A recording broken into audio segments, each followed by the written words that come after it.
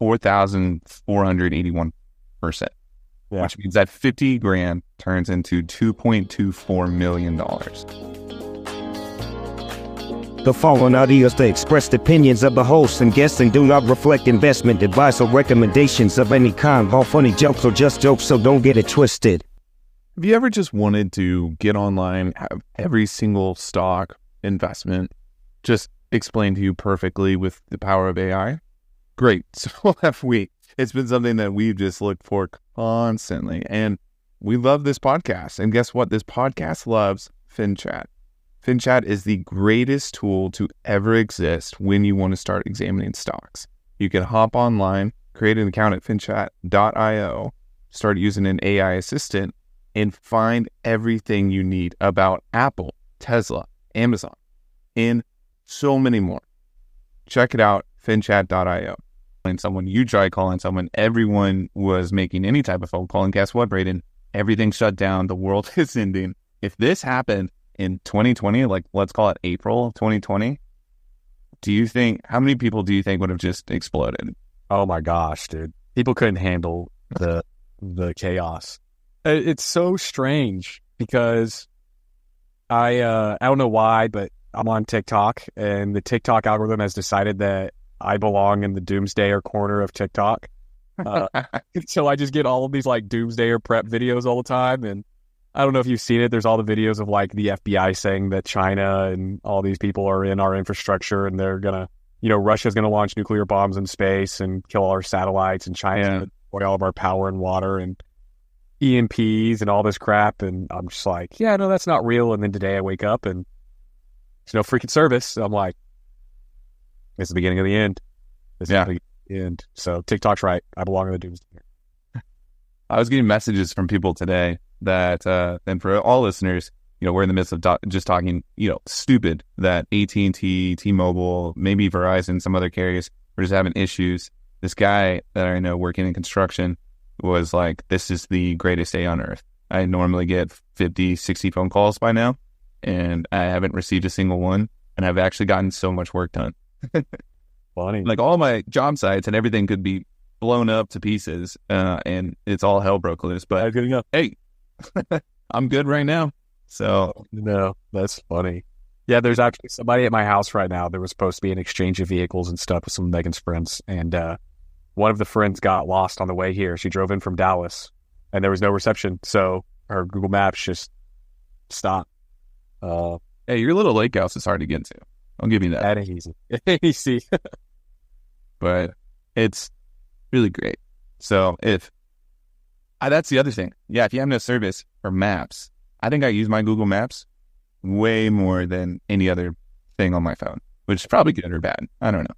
But I'm addicted. And if that's taken away, I just have to like pull over, sit on the curb, and just wait for a printer to give me some MapQuest printouts. Yeah. And then I can make it to, the 7th grade, whatever party that I was on my way to in 2006. Hold on a second. Time I used it. Hold on a second. Is that the title of the pod? Is MapQuest still real? Is MapQuest still real? I think they shut it down, to be honest.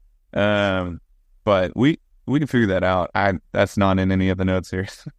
The topic assessment that we have put aside for today. MapQuest.com. It's on. Oh, yes. It's a thing. No, I think we should title this "Who Wants to Buy MapQuest?" Because if it is still a thing, you got to pick that thing up. Anyway, speaking of great acquisitions, let's just hit really fast on people that did not freak out when Nvidia pulled back significantly over the last week or so, because they're like, wow, their revenue numbers and forecasts are just unattainable. It's impossible. Let's just go ahead and start shorting or just, selling it now. And the stock tanked like 10%. And then Nvidia posts everything out yesterday. And once again, single-handedly boosts up our entire economy and the global system, and everything is just rainbows and perfect and sunshine, because now they're up. Dude, they're up 15% today. That's stupid. It is stupid. Yeah. We haven't even had a chance to go fully through their numbers and, earnings per share, what they're forecasting, but they crushed all expectations. Yeah. Do you think that's warranted, or or not a 15% jump in a company of that size? It's FOMO. No, people are just going back into it. Like, I think, yeah, it's almost a $2 trillion company. It's a 1.9 right now. Stupid for it to move that much on one earnings.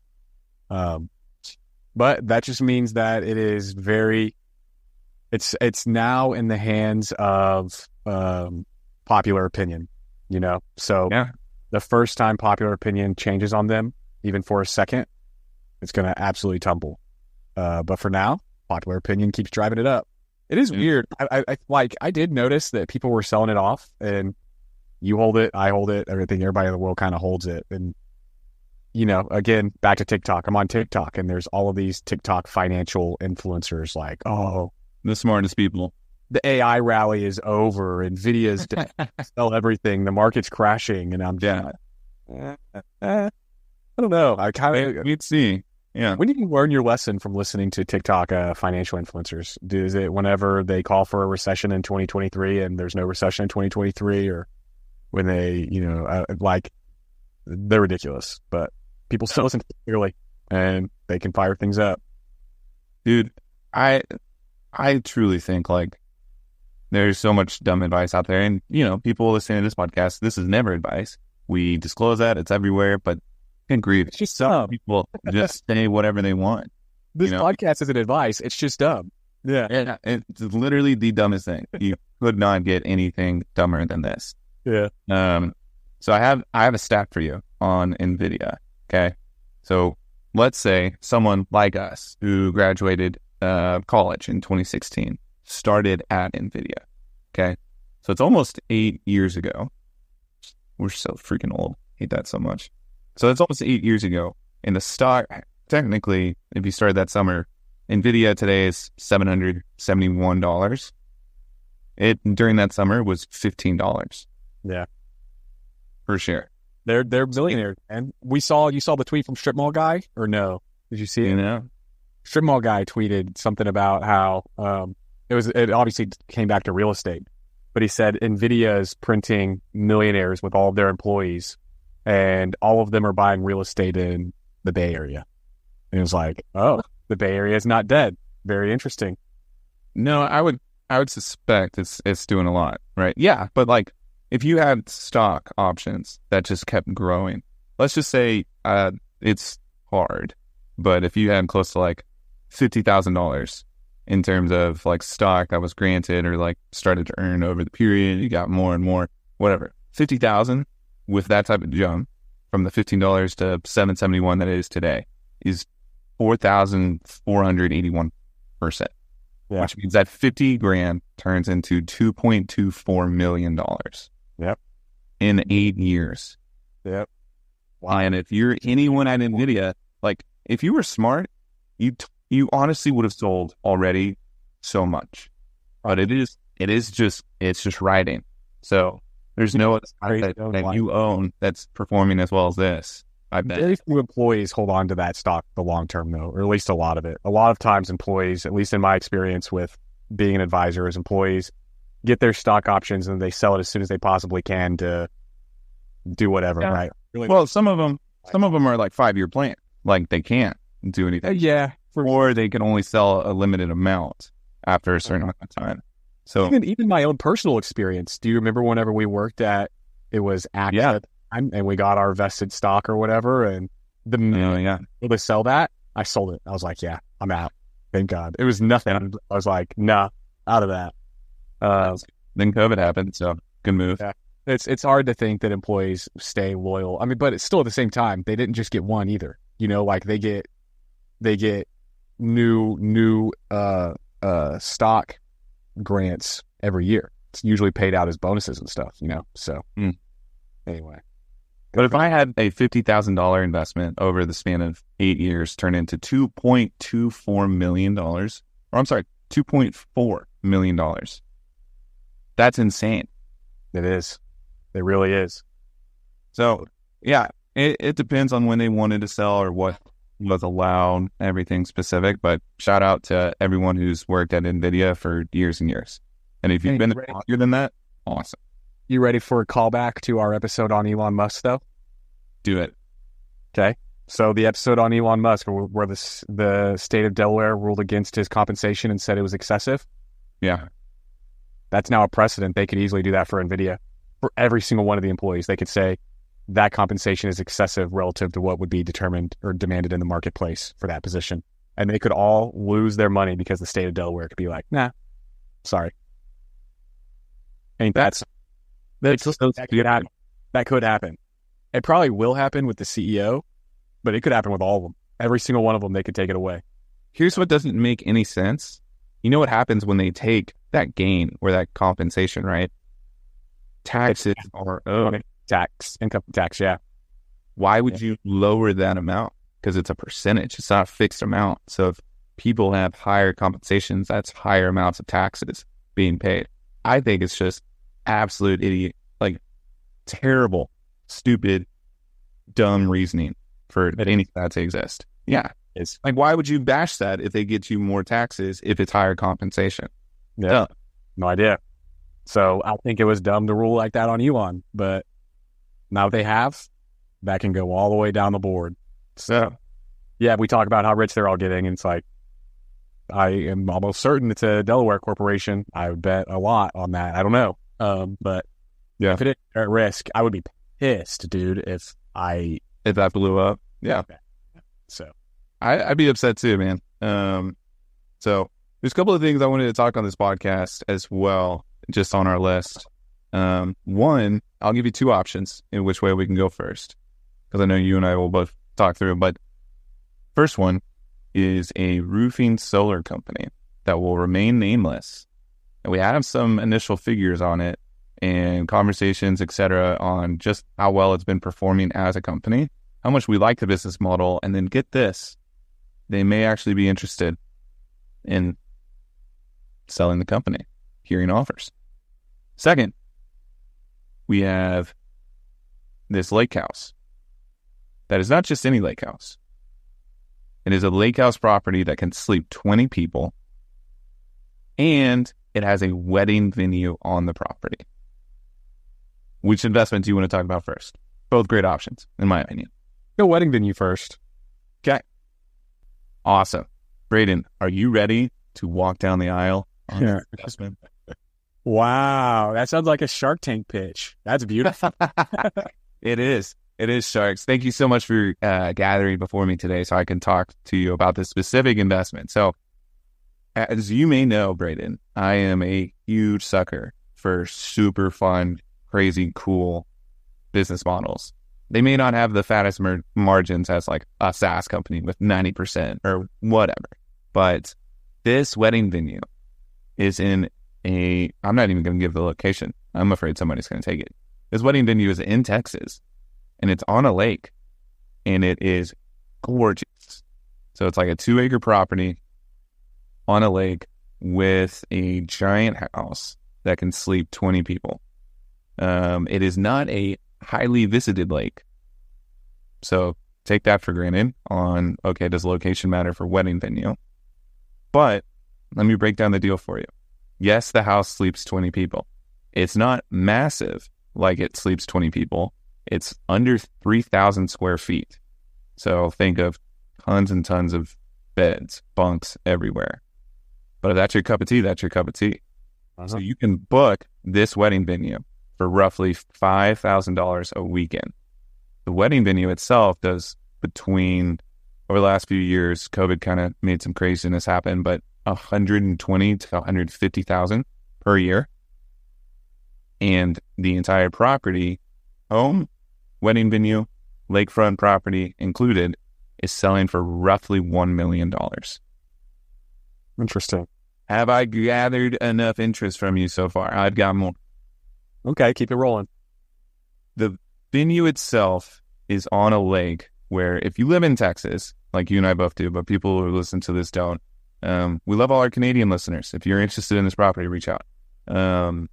This has some of the most prime lake real estate because the lake is known as a constant level lake. Been drought. Dig that. Droughts everywhere in Texas. I know you're out there on Lake Travis, so you see a lot of that. So that kind of X's it out that the houses in Lake Travis. But you have content level lake. You've got a house that sleeps 20 people. You've got venue or third-party vendor options for like food or other caterers or people that can park, move stuff around, cater to exactly whatever type of wedding you want. All that means is so much extra real estate and space. So this is a double lot, kind of 2-acre property that's massive. And personally, man, I think I'm just going to do it. I really want this thing so badly, but I don't know if I want to run a wedding venue. So now I'm on the look for somebody who can do that. That's the time to do that. Yeah, that would be great. But the house itself and everything, it just makes so much sense to me. Like if you don't get the wedding venue booked, you can still book out the house that sleeps tons of people on Airbnb, and you're great. Or go there for the weekend yourself. Yeah. Oh, and that's the last thing. That's the cherry on top. No short-term regulations, nothing city, town, ordinance-wise. If they were to do something like that, the house already kind of exists, from what I could tell from the seller, in a spot where they are a wedding venue. So that overcompensates, like, oh, people can then stay here. Yeah, it's commercial, I bet, or it's at least zone commercial maybe in the area. You know, the funny thing is there's always the Charlie Munger question. I think we've said it before. Charlie Munger, when he finds a good deal, his very first question is, why, oh, why, God, am I the one that gets to find this deal? What do other people know that you don't, you know? Like, how come you are the lucky guy out of all the world that got to find this deal and nobody else found it? Do you want me to be really arrogant with this answer? Yes, I do. Yeah, give it out, man. What's the deal? Okay, I have computer programs built for just finding everything. So I found it from something like this. So that's the super arrogant answer. The other answer is just like, I'm just looking constantly too. So it's a consistency thing where I'm like, hey, you know, check out lake houses, do this or that. But also I've kind of 10x the ability on just searching by itself. Has it been for sale for a while? No, that's the problem. So somebody could easily find it. It is listed. Yeah. It's not off market. Very interesting. Do you think it's listed as a business or as a residential real estate? It's listed as both. It's in a couple areas, which is annoying. Scary. But yeah, somebody could find it. Somebody could totally jump on. The problem is, or maybe it's not a problem. The funny thing is, because it's a wedding venue and it makes revenue, like good revenue, enough to cover probably debt and some other people. 120,000. Sure. Yeah. The 120, 150. Yeah. The price for the house and the property, even though it's double lot and everything, is just way more per square foot than any other comp. Yeah. So my hope is people that are just even looking at the residential side of things are like, oh, this house is way more than every single other thing around it. I don't even care to look at it. And then I want it to sit for like 4 or 5 months and then. So that's probably right. The people who are looking at it for a home are looking at it and thinking that is way too much for a home of this size. Right. The people looking at it as a business, they're probably thinking that's way too much for a business too. Let's think of what it should be fairly valued. So it makes $120,000 a year in revenue. Let's say the margins are 50% maybe. I don't know what all they have to do to run the wedding. 50% would be high. I give it 40. So they did 40%. Let's pretend it's 50 because easy numbers. So 60,000. So it makes $60,000 a year. Great. At $60,000 a year, that's a very, very small business. Let's say you get a 2x multiple. So really it's worth $120,000 or $150,000 even. Let's say 2.5x. Are you doing the math on the asset though and the real? No, not yet. I was going to add in the real estate. So it's $150,000 is what the business itself is worth. Now, let's say you were buying the business and the real estate. If you combine the two, do you think that property is off by $150,000 or how much is it off compared to comps? On comps, I would say it's actually probably off by like over 200, 250.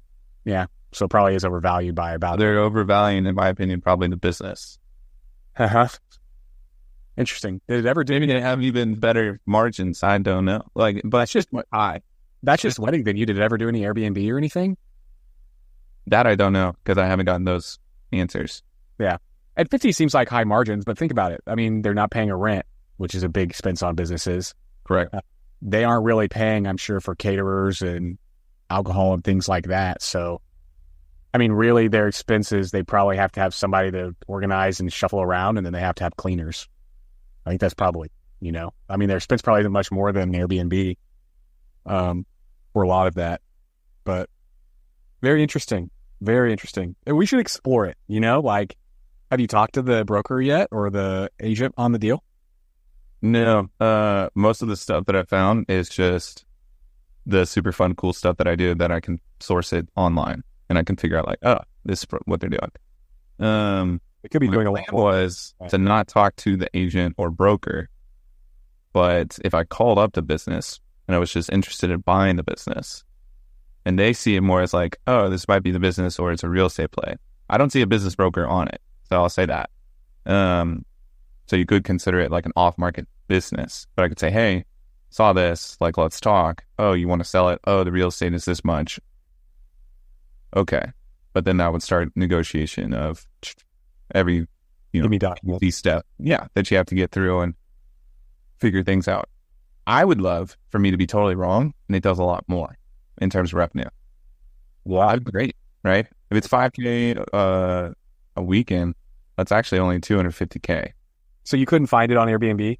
Did you look on Airbnb to even see I it? didn't. I looked on Vrbo, Airbnb, some other things, nothing. So I think they're just doing the wedding video because they're not smart enough. Well, I'm not going to be they're not sophisticated enough. Like I think I could come in and operationally be like, great, this calendar is synced to this calendar. And if this gets booked, then it's not available on Airbnb. That takes me 2 minutes. Maybe, but think about how much money they lose if Airbnb books something, if somebody books an Airbnb 3 months out for whatever it is, a bachelorette party, whatever. Yeah. And Airbnb, I'm sure they discovered that Airbnb, just based on market prices, was less than $5,000 a weekend. Oh, easy. No. Because they want to book a wedding and you've lost a wedding because you have an Airbnb. I would be so pissed. You know how you stop that? You're booking a wedding venue. So you're 100% doing it months, hopefully several in advance. At least, I mean, some people do it a year plus sometimes. So if I just keep the Airbnb as like the ability to book at like 30 or 45 days max. Oh yeah, ahead of time. Yeah. You're good. You're not going to get a wedding venue that gets booked 30, 45 days, but you can get some Airbnb money pretty quick. Very interesting. Very, very. I thought about that. Yeah. Really all you need is enough to cover the note, but have you looked at what it would cost to cover a note to buy the property? Yeah, it's not great. If I just got normal interest rates and everything, What, $8,000 a month or something? yeah, it's about 7.5. Yeah. So that right there, I mean, if I could make enough off the wedding venue to cover that, which if the wedding venue, or if it does 150K, like, and their margins are what their margins are, like, that's fantastic. Like, you're done. You got to book it out twice a month. Uh-huh. Would you ever live there? I don't know. Maybe. I'm not keen on the part of town, or I'm sorry, the part of Texas that it's in. Like, it's not the most happening spot. Not Austin. I can safely say, yeah, if you guys are listening to the pod and definitely want to try to sneak the deal out from under me, it's not Austin. Because a $1 million property on Lake Austin is like a tree. So, Yeah. actually, I kind of narrowed it down for a lot of people listening. That's true. Yeah. But no, I could see myself living there for months out of the year, for sure. Which is kind of the dream. So what was the, well, that was my first idea, was like, okay, great. You have the house in North Austin. You have the house in whatever, Southish Austin. If you were living in the house in North Austin and then you wanted to go stay at this place for 3 months, you could just Airbnb the house in North Austin. Yeah. And try and cover some of the weight. Very interesting. So what was the other investment idea? I already forgotten what option A was. Took option B. Which is great. You did take option B. Option A is a really good one that we have talked through explicitly that I freaking love.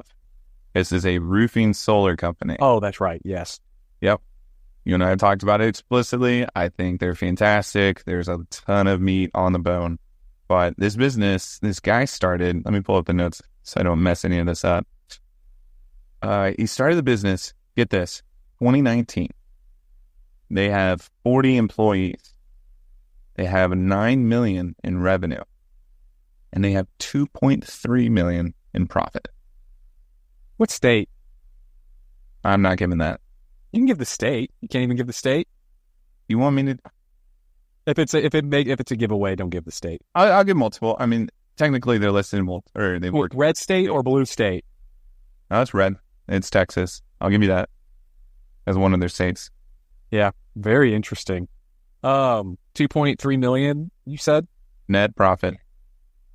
Yeah, so that's significantly bigger than what individuals would buy. But we could buy it. We should just send a guy, dude. What do you think that goes for? I think 8 million. No. That's an $8 million business, yeah. No, I don't think it would. I don't want to say it because he might listen. But I think it would go for at least 10. Nah. 2.3 net. And it's grown this much. Everything is already put in place. It's as turnkey as you can imagine. Based off mine, I haven't done any crazy due diligence, so take all this with a grain of salt. Looking at their systems, looking at everything, they have tech enablement on, hey, we have the routines and we go after these storms and we do all this, and they have their teams driven out. Yeah. It's extremely efficient.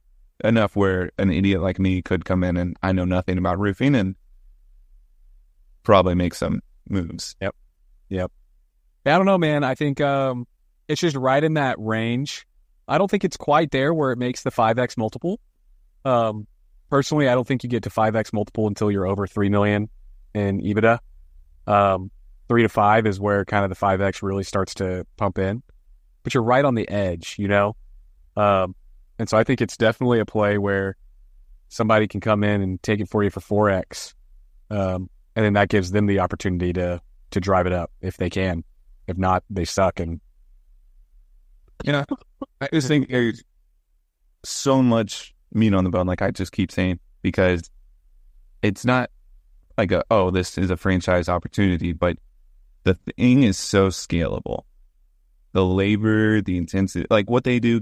Let me just paint the business model picture. I'm skipping over in this part, but I apologize, audience. We love you so much.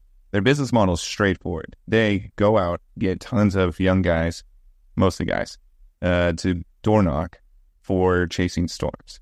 They have the softwares, everything built up to find the storms, get the best options, go out there, and then have boots on the ground to do it because they have the money to do that.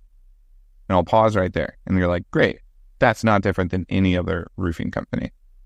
You're correct. They also have the ability for immediate mailers, emails, phone calls, text messages to start going out, as well as signs put everywhere for everyone driving. That's very recognizable. Somebody, something that's pretty funny. Hail no type signs, which are so cool. I don't know if they have those, but I've seen those before just around Austin.